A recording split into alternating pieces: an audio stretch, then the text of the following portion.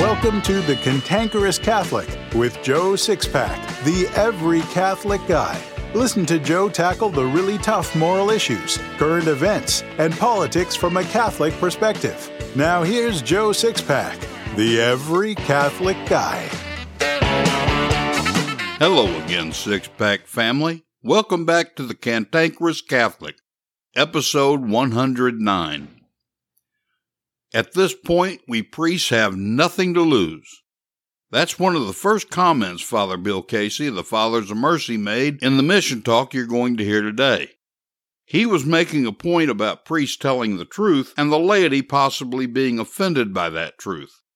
This week I'm going to introduce you to one of the greatest priests I've ever personally known. For reasons I'm not even sure of, I never bothered to join the Knights of Columbus until we'd moved to the Archdiocese of St. Louis.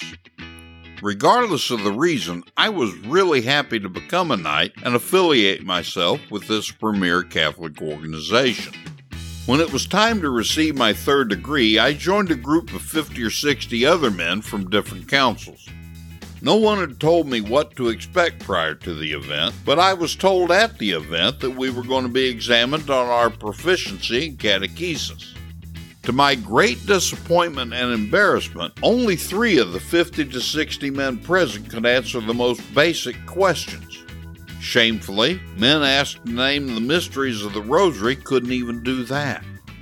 After the degree work was finished and it was time for socializing, I began asking some of my fellow participants about the examination. Not only were they not embarrassed by their inability to answer questions, but several actually expressed how difficult the examination was. They believed the questions they were asked were advanced. That was when I decided that the evangelistic work I'd done for 30 years needed to shift focus from making converts and reverts to helping Catholics in the pew to learn, understand, and live the Catholic faith. In a nutshell, that's the whole reason why this apostolate exists. After all, you can't live what you don't know. Toward this end, everything I do except my books is absolutely free. Until the China virus lockdowns, I'd always been able to depend on sales of my books to cover increasingly expensive monthly overhead.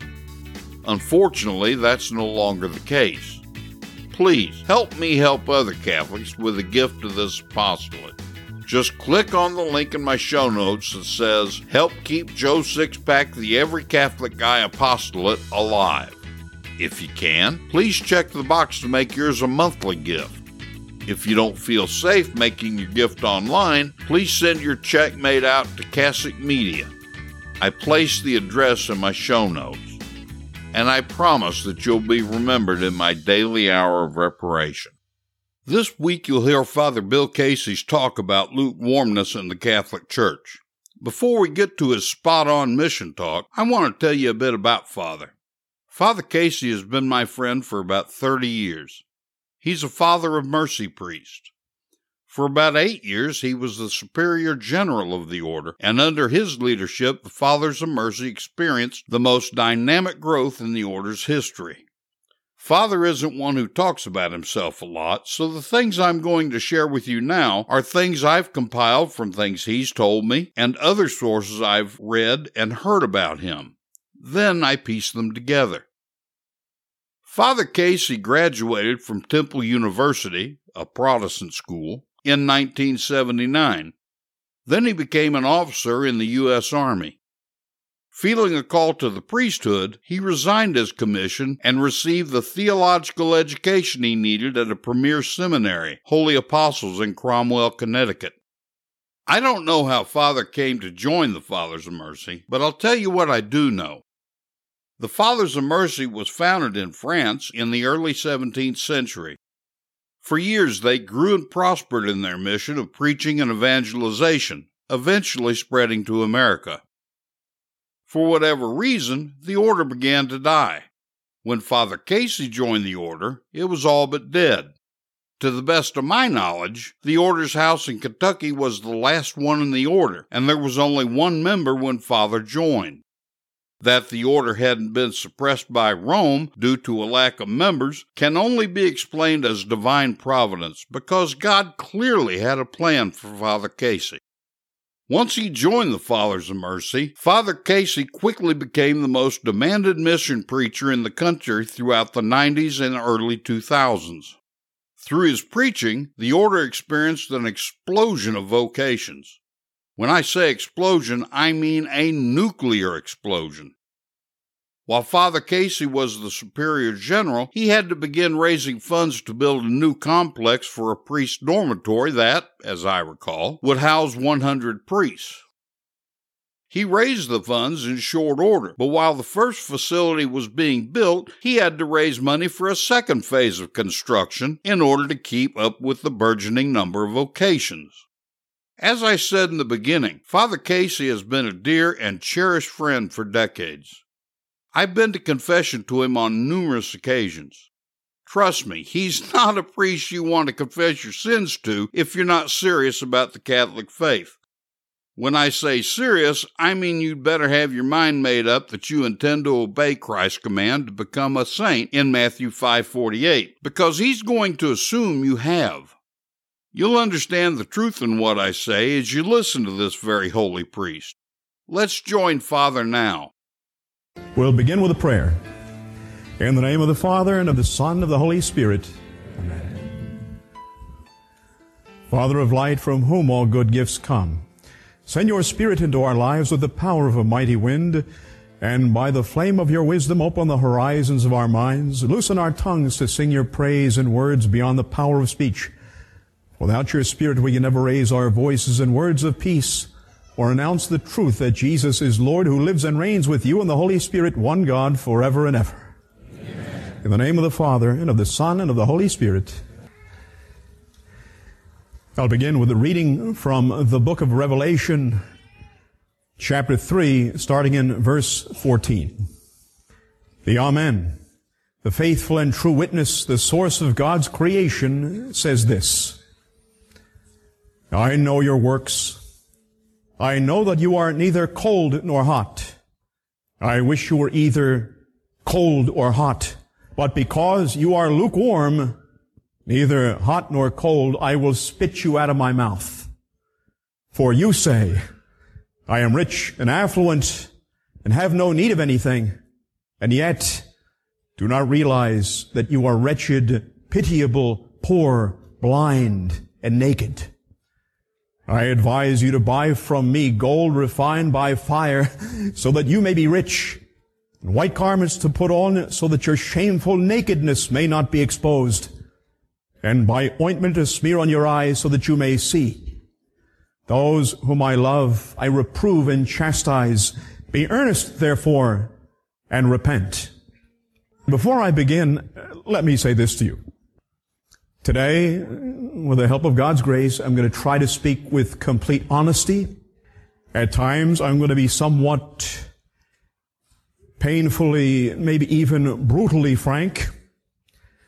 Some of you may not like what I have to say this morning. No matter. Tough times demand tough talk and tough love. If you came this morning expecting to feel the warm fuzzies, get onto some kind of an emotional high, I think you're going to be disappointed. If I offend anyone, I apologize in advance, but there are certain things that I believe have got to be said, things that have for too long been left unsaid. And I feel like at this point, we priests have nothing to lose.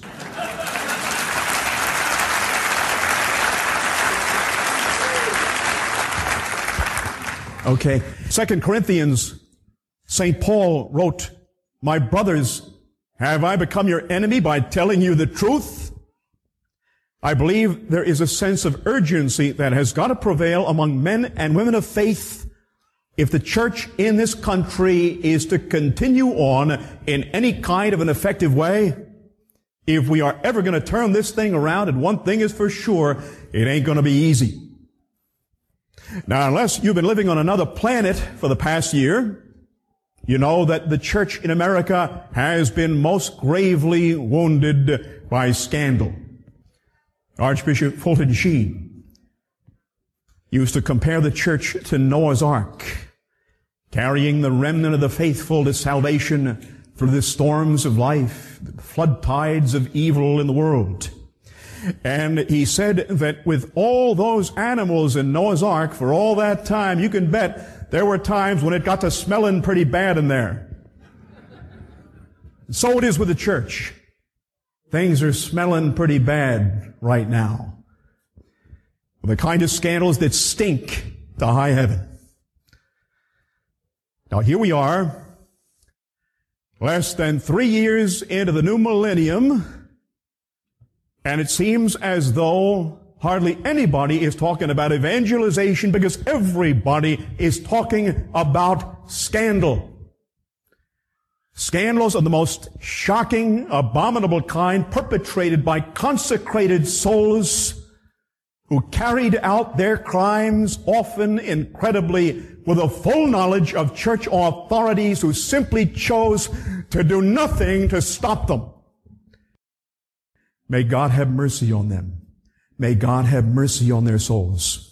As a consequence, the new evangelization we had hoped and prayed for is, for the time being, let's face it, stopped dead in its tracks. It is stalled, it is stuck in the mud, stuck in the mire of corruption. And our new springtime of the church has turned into another cold winter of unbelief. And I don't know about you, but I haven't gotten over it yet. Am I upset about it all? Absolutely. Do I still get angry at times? You bet I do. St. Paul said, who is led into sin and I'm not indignant? Do I want something done about it? You better believe it. Am I appalled by it all? No doubt. Am I surprised? Am I shocked by the whole thing? No. No way. Anyone who knew anything about what has been going on in the church and the seminaries for the past 30 years could have seen this coming long ago. Long ago, it was entirely predictable, and I might add, preventable. But I must tell you that I find my patience wearing thin with those who would minimize, trivialize the gravity, the enormity, the devastating effects of these scandals on the church. Those who take a somewhat nonchalant, cavalier attitude toward it all. For the past 7 months, I have been listening ad nauseum to those who will say, oh, well, you know, we're always going to have scandals. There have always been scandals in the church, and there'll always be more of them. You know, Judas and all that. Don't worry about it. Relax. It's all in the cards. Just a little purification that we're going through. God is going to straighten it all out. It'll all blow over soon enough. No big deal. Business as usual.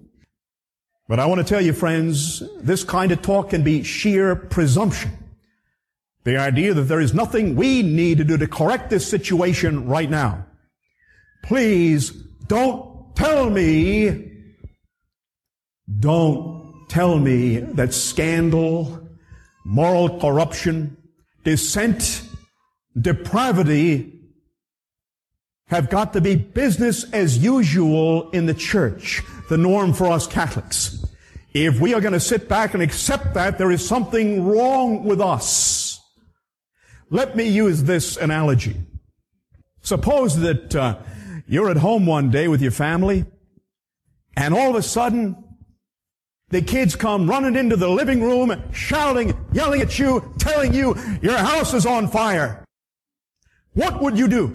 How would you react to that? Would you just sit there calmly and say, oh, well, you know, there have always been fires. There'll always be more of them. Fires are a common occurrence. Don't worry about it.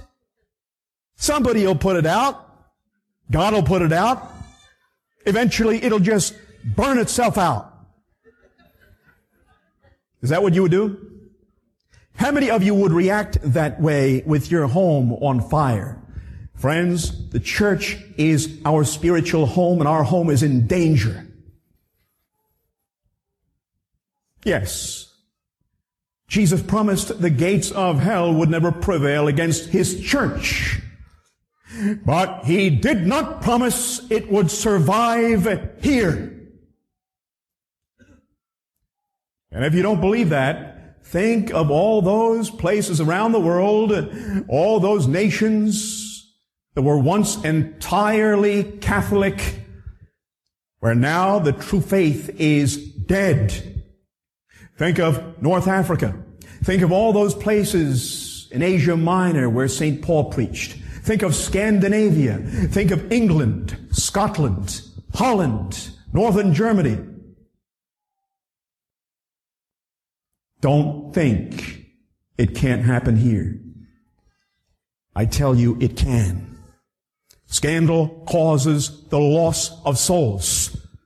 That, friends, is the worst thing that can happen in the order of creation. There's nothing you can name me in the order of God's creation that is worse than the loss of souls. What are the inherent effects of scandal? Well, first, scandal destroys the faith of weak souls. Scandal destroys the public image of the church and of priests in particular. Scandal makes the work of evangelization very, very difficult, in many cases impossible. Scandal undermines the moral authority of the church. Scandal is like a neutron bomb that goes off on the church. You see, the buildings are still standing, the walls are still erect. But there is a deadly contamination inside and out. It's a killer.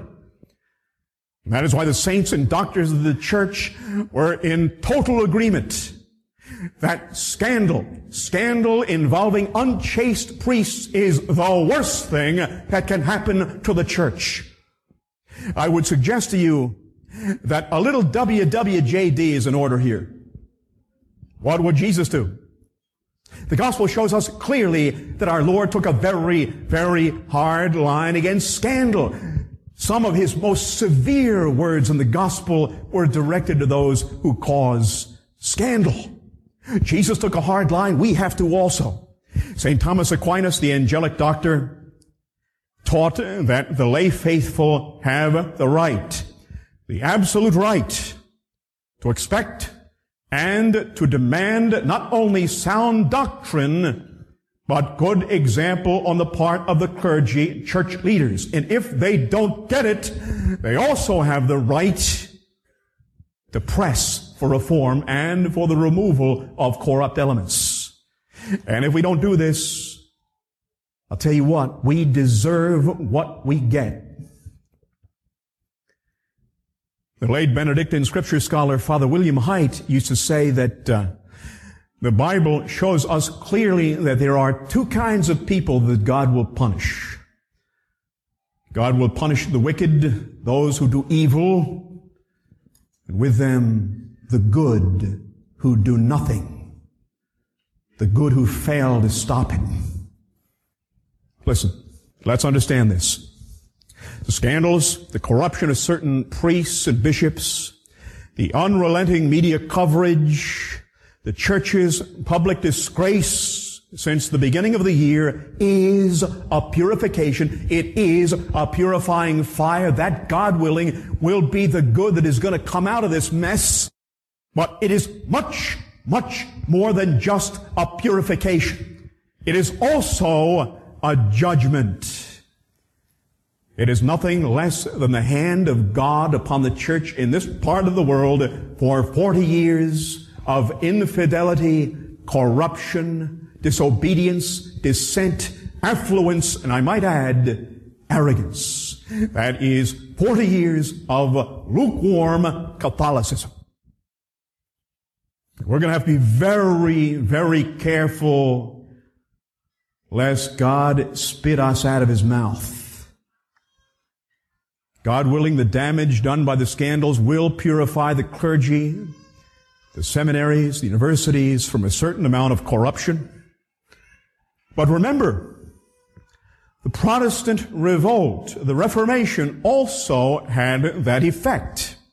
Historians are in total agreement that the primary cause of the Protestant schism was the corruption of the Catholic clergy.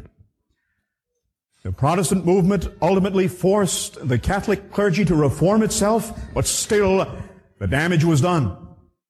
We live with the terrible effects of the Reformation every day of our lives. The saints have taught us this. St. Robert Bellarmine, back in the 16th century, said, quote, "The Protestant revolt is a punishment from God because of the sins of priests." St. John Eudes, apostle of the Holy Eucharist, said, "The most sure sign that God is thoroughly angry with His people is when He allows them to fall into the hands of a corrupt clergy." My brothers and sisters, you must know the priests who commit these abominations, these priests who do things that would make prostitutes blush, are men who have long ago rejected true Catholicism. Long ago, they bought into the mindset of the sexual revolution. You see, with the rejection of Humanae Vitae, the letter of Pope Paul VI, the reaffirmation of the Church's timeless teaching on the sanctity of human life and sexuality, with the rejection of the 6th and 9th commandments, with the rejection of the virtue of chastity, comes the mentality which holds that sex is merely biological function, animal activity, self-satisfaction, pleasure for its own sake, fun and game. So why not? Why not get all you can any way that you can? My friend, Father Brian Mulady, Dominican theologian, said recently that the scandals we see in the church are the manifestation of the fact that so many priests and bishops have simply stopped believing in the reality of sexual sins. The late Patrick Cardinal O'Boyle of Washington, D.C. said, if they think that way, they're going to act that way. Common sense, right? Friends, do you understand now why it is that so many Catholics have not heard a sermon on sexual morality in more than 30 years? Now, I, of course, am a Father of Mercy, and the primary apostolate of our order is, in a word, evangelization. Most of us are traveling preachers. We give parish missions, retreats, devotions of all kinds all over the country. In the past 15 years, our priests have preached in 49 states and 6 provinces of Canada. And I've spoken to pastors all over the country. I've spoken to good, devout lay people all over the country. I've heard all the horror stories. I've heard all the complaints. Chances are there's nothing you could tell me about what goes on in your parish that I haven't already heard. And I want to tell you what they tell me every place that I have been. Number 1, our people are sick and tired of lukewarm, watered-down Catholicism. They are sick of superficial, bland, boring, non-committal Catholic preaching. They are sick of being fed bad doctrine, false doctrine, or no good doctrine at all. They are sick of the lack of sound catechesis for our young people. They have had enough. They are fed up with the rotten sex education programs which do nothing but incite young people's natural curiosity and tempt them to solve it by personal experience. They are sick of the lack of moral exhortation from our pulpits and our classrooms, the lack of any true teaching, tough teaching about sin, virtue and vice, commandments, confession, etc. They are also tired of leaders in the church who obviously fear to make moral judgments. fear to stand up publicly and tell it like it is and defend the faith as they're obligated by Christ to do. The ones who seem to fear everyone's judgment but God's. You know, moral authority is kind of like muscle tissue. You see, muscle tissue, if it is never used, if it's never exercised, eventually is going to atrophy and die. That's where we are. I can tell you also that our people are tired of shepherds who seem to be more interested in protecting the wolves than the sheep. Our people tell me they have had it. They have had enough of the modernist mush, the New Age nonsense being shoved down their throats in place of the true faith in so many places in the church today. They are fed up with superficial spirituality, the childish, Pollyannish spirituality of butterflies, banners, and balloons.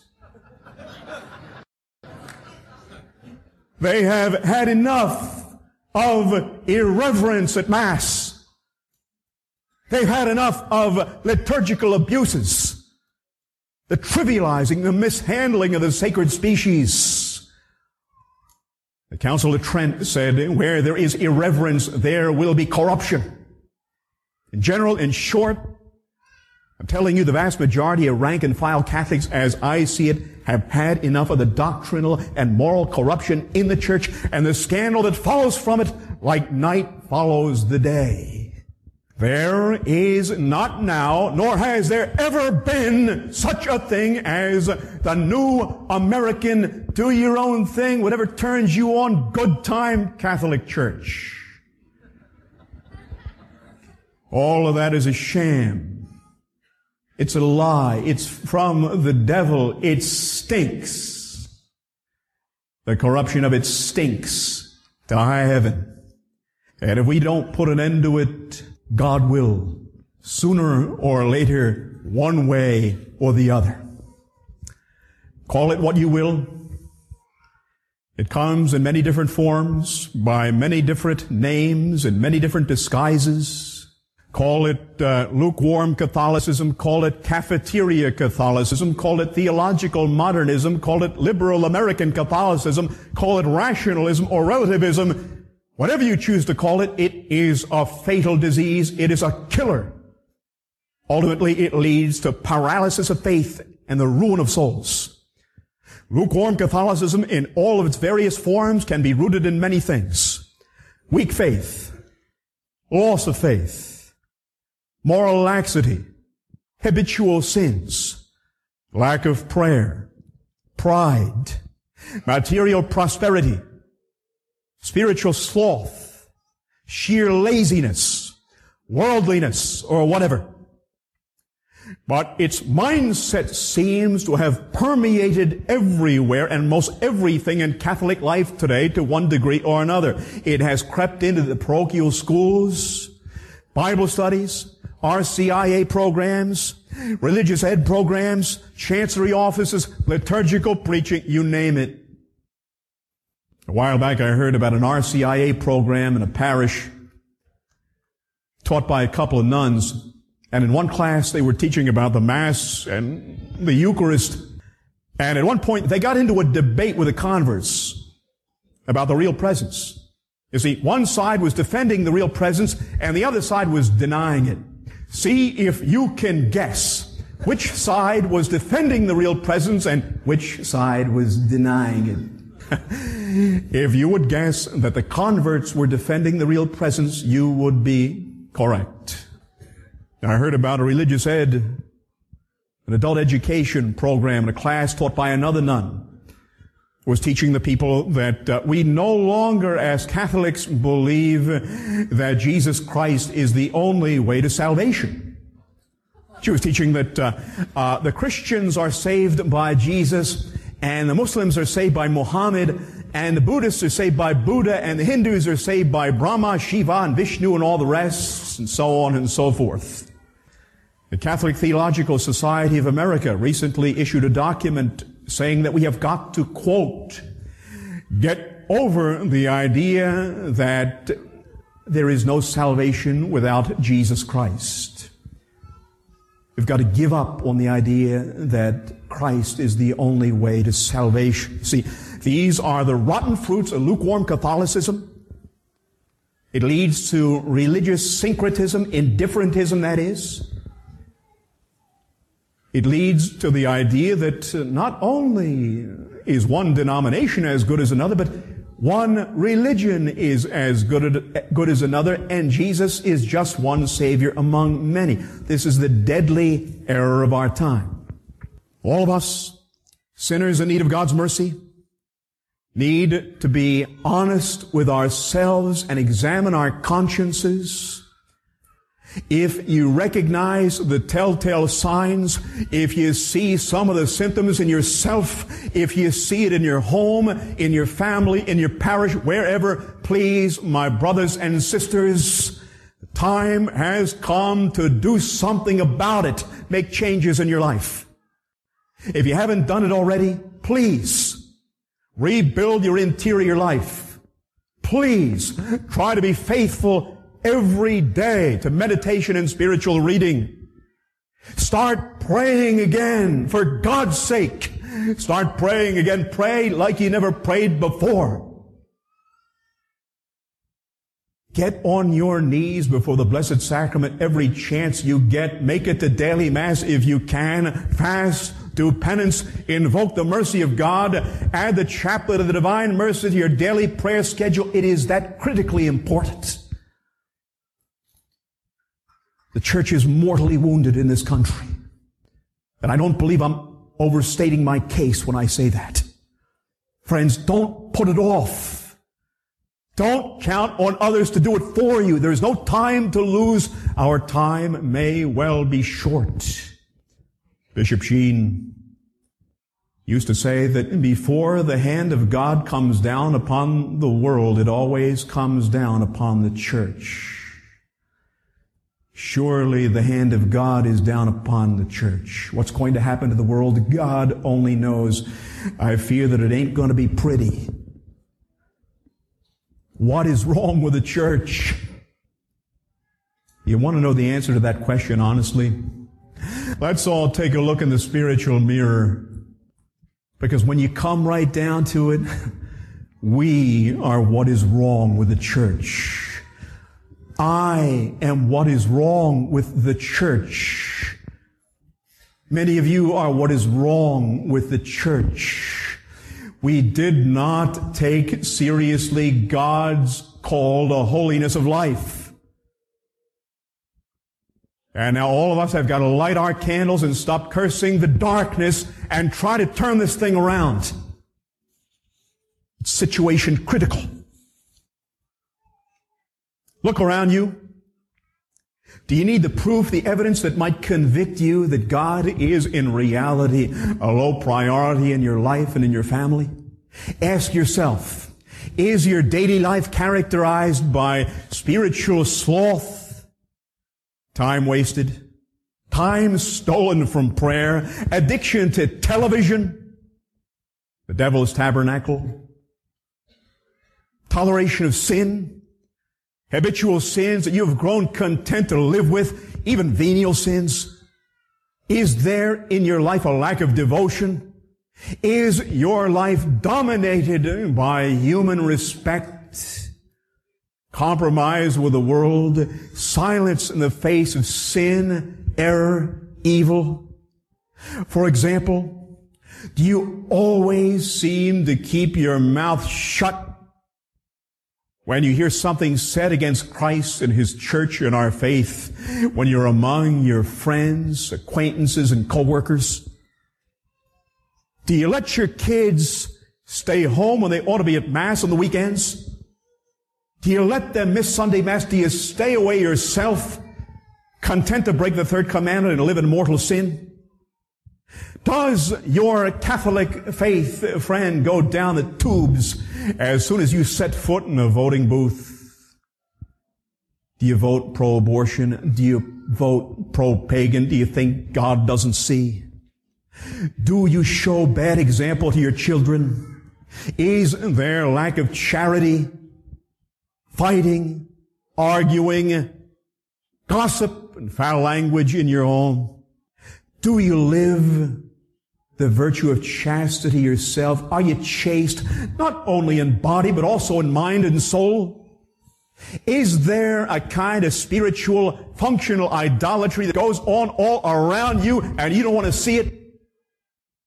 Does the best of your time and your talents and your efforts and your energy always seem to be expended on the chase after more money, more material possessions, material well-being, honors, recognition, physical appearance, sports? God help us. Sports. One of the great idols of modern times. You know, if we would seek in the kingdom of God with as much zeal and energy as we use to win at sports, this truly would be one nation under God.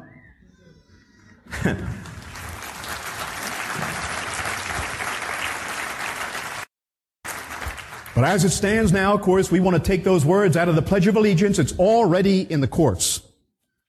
In the Old Testament, God punished the Israelites when they turned to idols. They worshipped false gods. Among them, the false god Baal. We don't worship Baal anymore. Now we worship the god of Baal. Isn't that right? You know, for many it's no longer thou shalt love the Lord thy God with all your heart. Now it's thou shalt love the New York Yankees with all your heart and soul and mind and strength. Thou shalt not take the name of the Dodgers in vain. Well, what would it profit a man to win the Super Bowl and lose his soul? I'm always fascinated by this. Speaking of sports, you know, whenever a team is having a miserable season, losing every game, getting kicked all over the field, the coach will always tell the press that it is a rebuilding year. Well, this has been a disastrous year for the church. For the church, it really is a rebuilding year. So let's start rebuilding now, right now. I say this. Let every man, every woman who loves the church do everything in his or her power to rekindle that fire, that flame of the Holy Spirit wherever it has been snuffed out by lukewarm Catholicism. Jesus said, I came to cast a fire upon the earth. How I long to see that flame enkindled. You can light that fire. You can start by letting Him rule your home again. And then, let's start restoring reverence in our churches. It can be done. Don't say there is nothing that you can do. You can still pray. If they won't listen to you, pray, and pray more that God will change them or move them.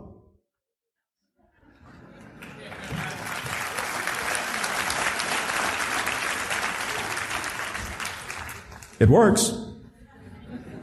I've seen it done. St. Teresa of Lisieux said, prayer moves hearts far better than words ever can. She said, I know it by experience. Prayer is an invincible weapon, she said. Now, I want to read you part of a letter from a courageous pastor in Chicago who decided to do something about it, to restore reverence in his parish. And he wrote this letter to his parishioners, and I want to share part of this with you. The pastor wrote, if we don't believe in the real presence, we might as well close the church and rent out the space. I believe that much of the liturgical experiment that began 30 years ago has failed. We are not holier. We are not more Christ-centered than we were then. In fact, we are facing a generation of young people who are largely lost to the church because we have not given them the precious gift that is at the heart of Catholicism, the real presence of Jesus. Mass has simply become a drama, a vehicle for whatever agenda is currently popular. The church building is no longer a place of encounter with the Lord, but a sort of social center, not a place of prayer, rather a place of chatter. The experiment has failed. We have lost the sense of the sacred that before was the hallmark of Catholic worship. The behavior of many in the church is outrageous. When Mass is over, it is impossible to spend time in prayer. The noise level reaches a pitch that one would expect at a sporting event. To kiss a peace seems like New Year's Eve. Christ is forgotten on the altar. The sign of peace in most churches has all the sacredness of an Elks convention. No offense to the Elks. He goes on. We are teaching our children by what we do and the way we are behaving that there is nothing special about that little white round thing. It's just a piece of bread. I remember walking into the church one afternoon to find some of the men of the parish smoking and drinking beer directly in front of the tabernacle as they worked on some liturgical project or other. After Mass on Sunday, the church is littered with cigarette butts and gum wrappers, the refuse of snacks and broken toys brought to entertain unruly children and all manner of filth. Therefore, I have decided to restore the tabernacle to its former place in the middle of the sanctuary and to begin a campaign of re-education.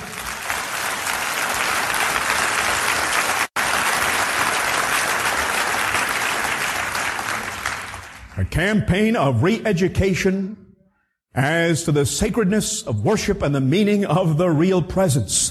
This means that I will nag and nag until the sense of the sacred is restored. I will be reminding you that a respectful quiet will have to be maintained in church. Food and toys and socializing are welcome elsewhere, but the church is the place for encounter with the living God. It will not be a popular policy, but this is unimportant. The dethronement of the Blessed Sacrament has resulted in the enthronement of the clergy, and I, for one, am sick of it. The Mass has become pre-centered. The celebrant is everything. I'm a sinner saved by grace as you are, not the center of the Eucharist. Let me resume my rightful place before the Lord rather than instead of the Lord. Please, please. Let me return Christ to the center of our life together where He belongs. I commend that pastor. He's got guts. That's what we need in the church today. This is the true spiritual renewal we need in the church today. Friends, let me tell you something. It is painful to have to stand up here and talk about all these awful things that have happened in the church. But I feel like I'm speaking from experience. You know, I have lived with lukewarm Catholicism all my life. When I was growing up all those years, I can tell you honestly, I can't remember ever hearing anything at Mass, anything from the pulpit to get me excited, to get me fired up about my Catholic faith. Nothing to make me want to love more, to know more, to pray more. It seemed so dead. It was so rich, so incredibly sublime and beautiful, but so many of us never knew that. I feel like we were cheated of the beauty, the majesty, the eternal truth of our faith, the beauty of our sacred worship. Now's the time to turn it around. We can't repeat the mistakes of the past. I didn't come this weekend to tell you what you want to hear. I didn't come to make you feel good or tickle your ears. I came here to tell you the truth. I honestly came here to get you fired up, to light a fire in you. God said to the prophet Jeremiah, "Cursed are those who do the work of the Lord half-heartedly." If you say you love the church and you can't get fired up now, you never will. There's something wrong.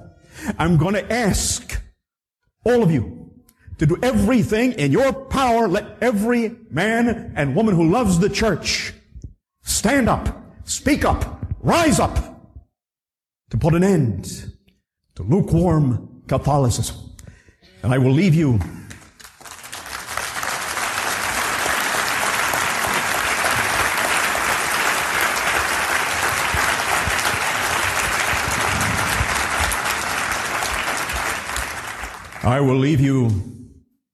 with the words of Padre Pio. St. Pio of Pietrelcina, who said to his spiritual children, "Be firm in your resolution. Stay in the ship in which Christ has placed you, and let the storm and the hurricane come. Long live Jesus. You will not perish. What is there to fear? Let the world turn upside down. Let everything be in darkness, smoke, and noise. God is with us." May the blessing of Almighty God, the Father, and the Son, and the Holy Spirit descend upon you and remain with you forever. Amen. Hey, thank you. God bless you all.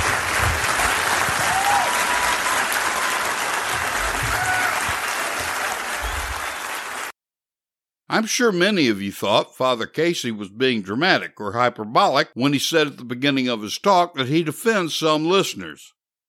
Assuming you didn't get offended and have made it this far in this episode, you know now that he wasn't being at all dramatic or hyperbolic. You've heard me talk about lukewarmness in the past, but I'm just an ignorant layman. Father Casey is a true priest of the living God. What he has said today is how I imagine Jesus would address us if he were the one speaking. If you fail to heed what Father has said, you do so at your own peril.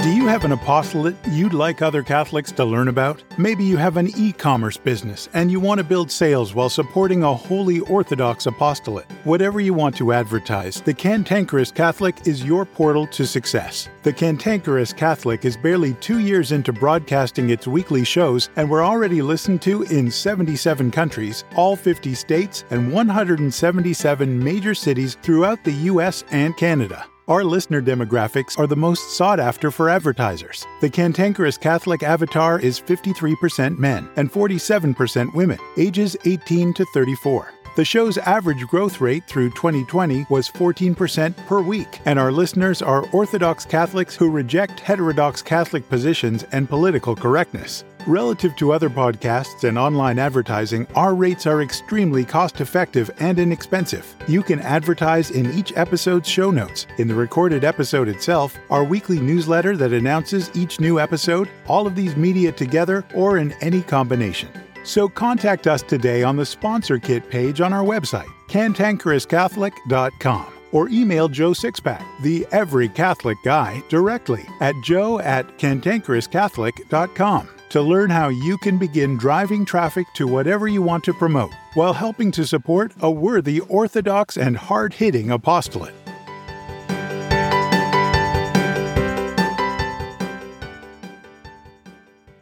Joe Sixpack, the Every Catholic Guy, wants to make sure you're informed about all the Catholic news you need to know. Here's Joe Sixpack's top 5 Catholic news picks for this episode.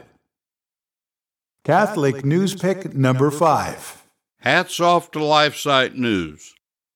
Police are investigating surveillance footage of a man vandalizing 3 statues and setting fire to the garden at St. Bernard Catholic Church in Sunrise, Florida. You can expect much more of this in the future, and Catholics must resist with prayer, fasting, acts of reparation, and proportionate force. Let's get ready to rumble! You can read the whole story by clicking the link in my show notes. Catholic news pick number 4. Hats off to America's freedom fighters.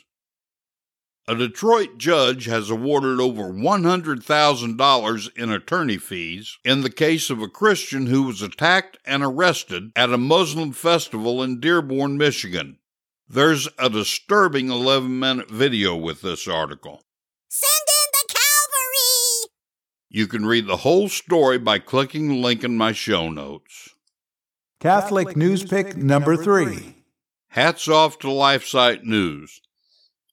More than 400 people gathered at Oregon's Capitol, praying and rallying for the full opening of churches after the state governor imposed limits on church attendance due to COVID-19. The people most represented were Catholic political refugees who fled the oppressive communism of Vietnam. Americans who passively accept the tyranny that keeps our churches closed should now be shamed enough to get up off their duffs and fight for our liberty. Despicable! You can read the whole story by clicking the link in my show notes. Catholic Newspick number 2. Hats off to America's freedom fighters.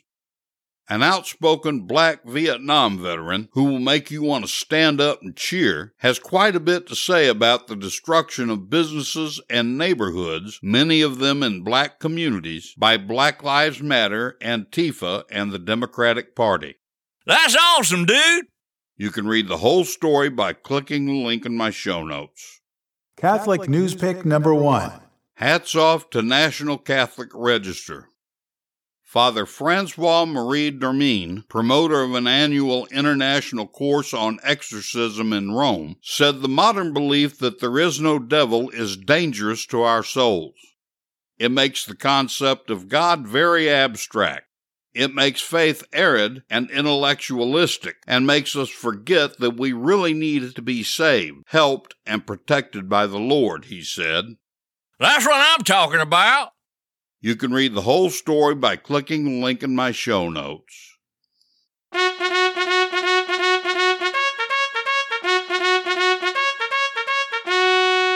am hard, but I am fair. It's time for the Catholic Boot Camp with your drill sergeant, Joe Sixpack, the Every Catholic Guy. Learn the Catholic faith and how to defend it like you've never heard it before.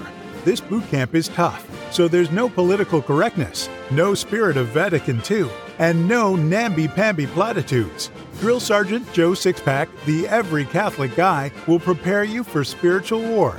Now here's Joe Sixpack.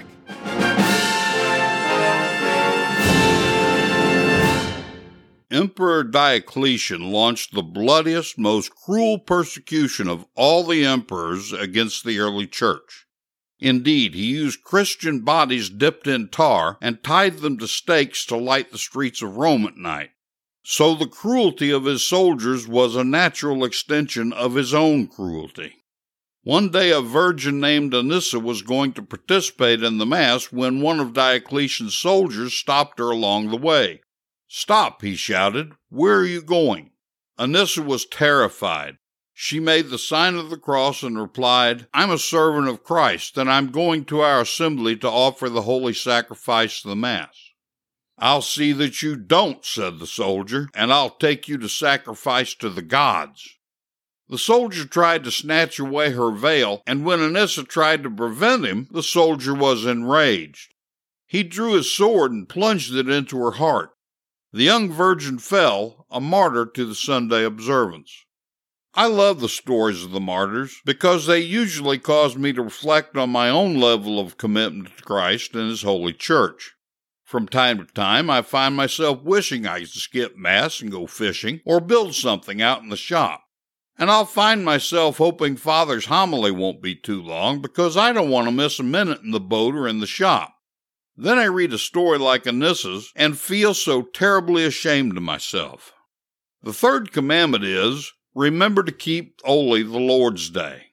The precept of the Church specifies the law of the Lord more precisely.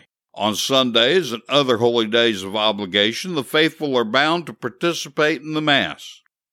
The precept of participating in the Mass is satisfied by assistance at a Mass which is celebrated anywhere in a Catholic rite, either on the holy day or on the evening of the preceding day.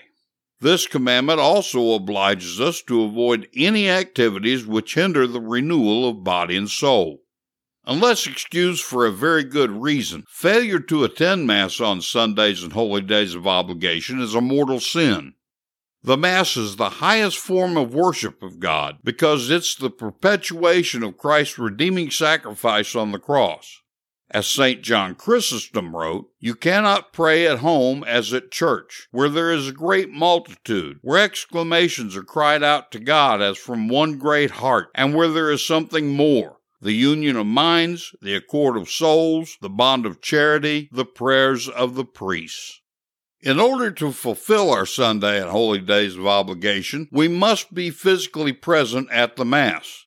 Televised Masses, although a consolation for the homebound who are unable to attend Mass, are not acceptable as a means of fulfilling our obligation. Staying at home to watch Mass on EWTN doesn't cut it.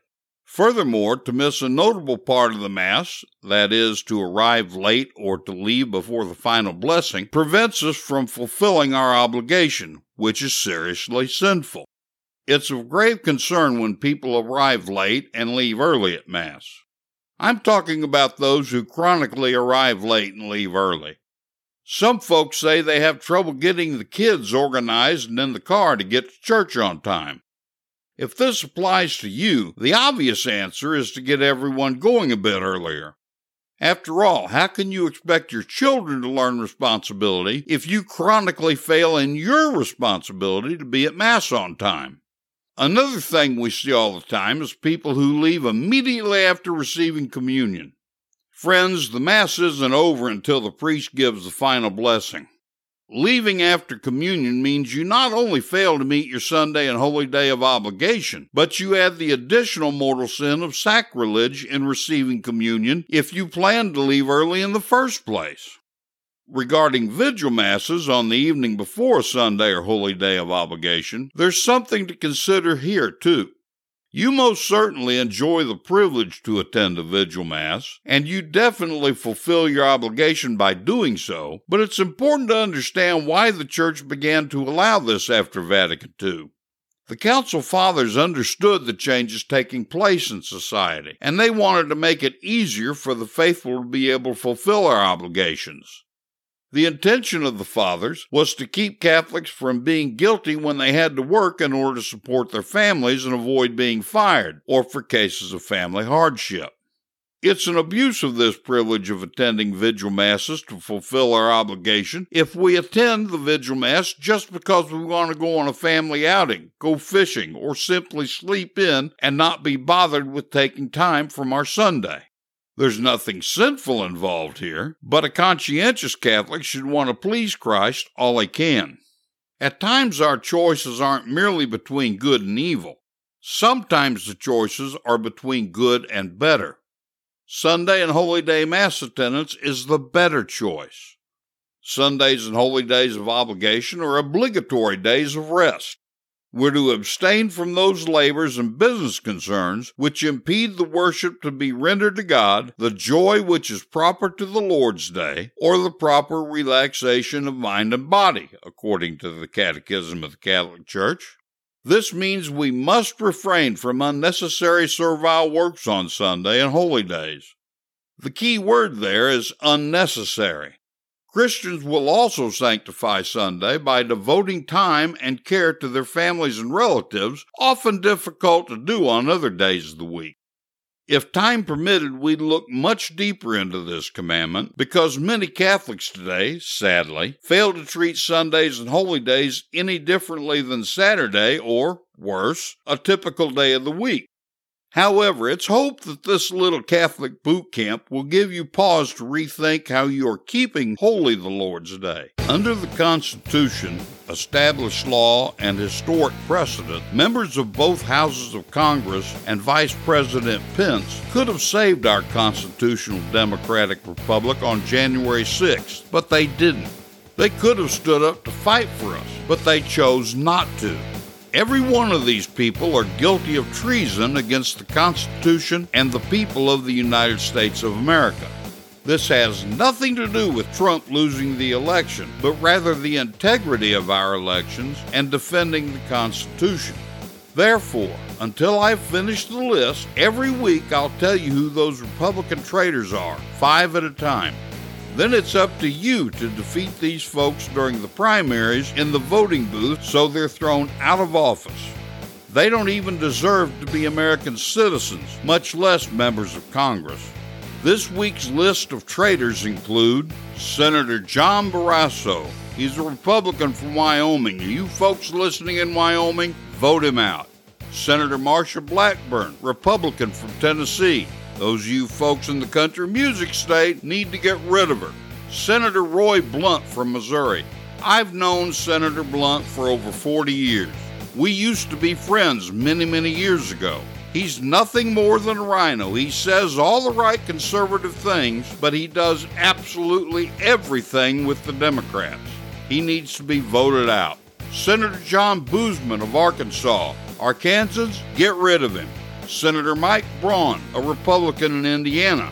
You need to show this Braun a little brawn and vote him out of office.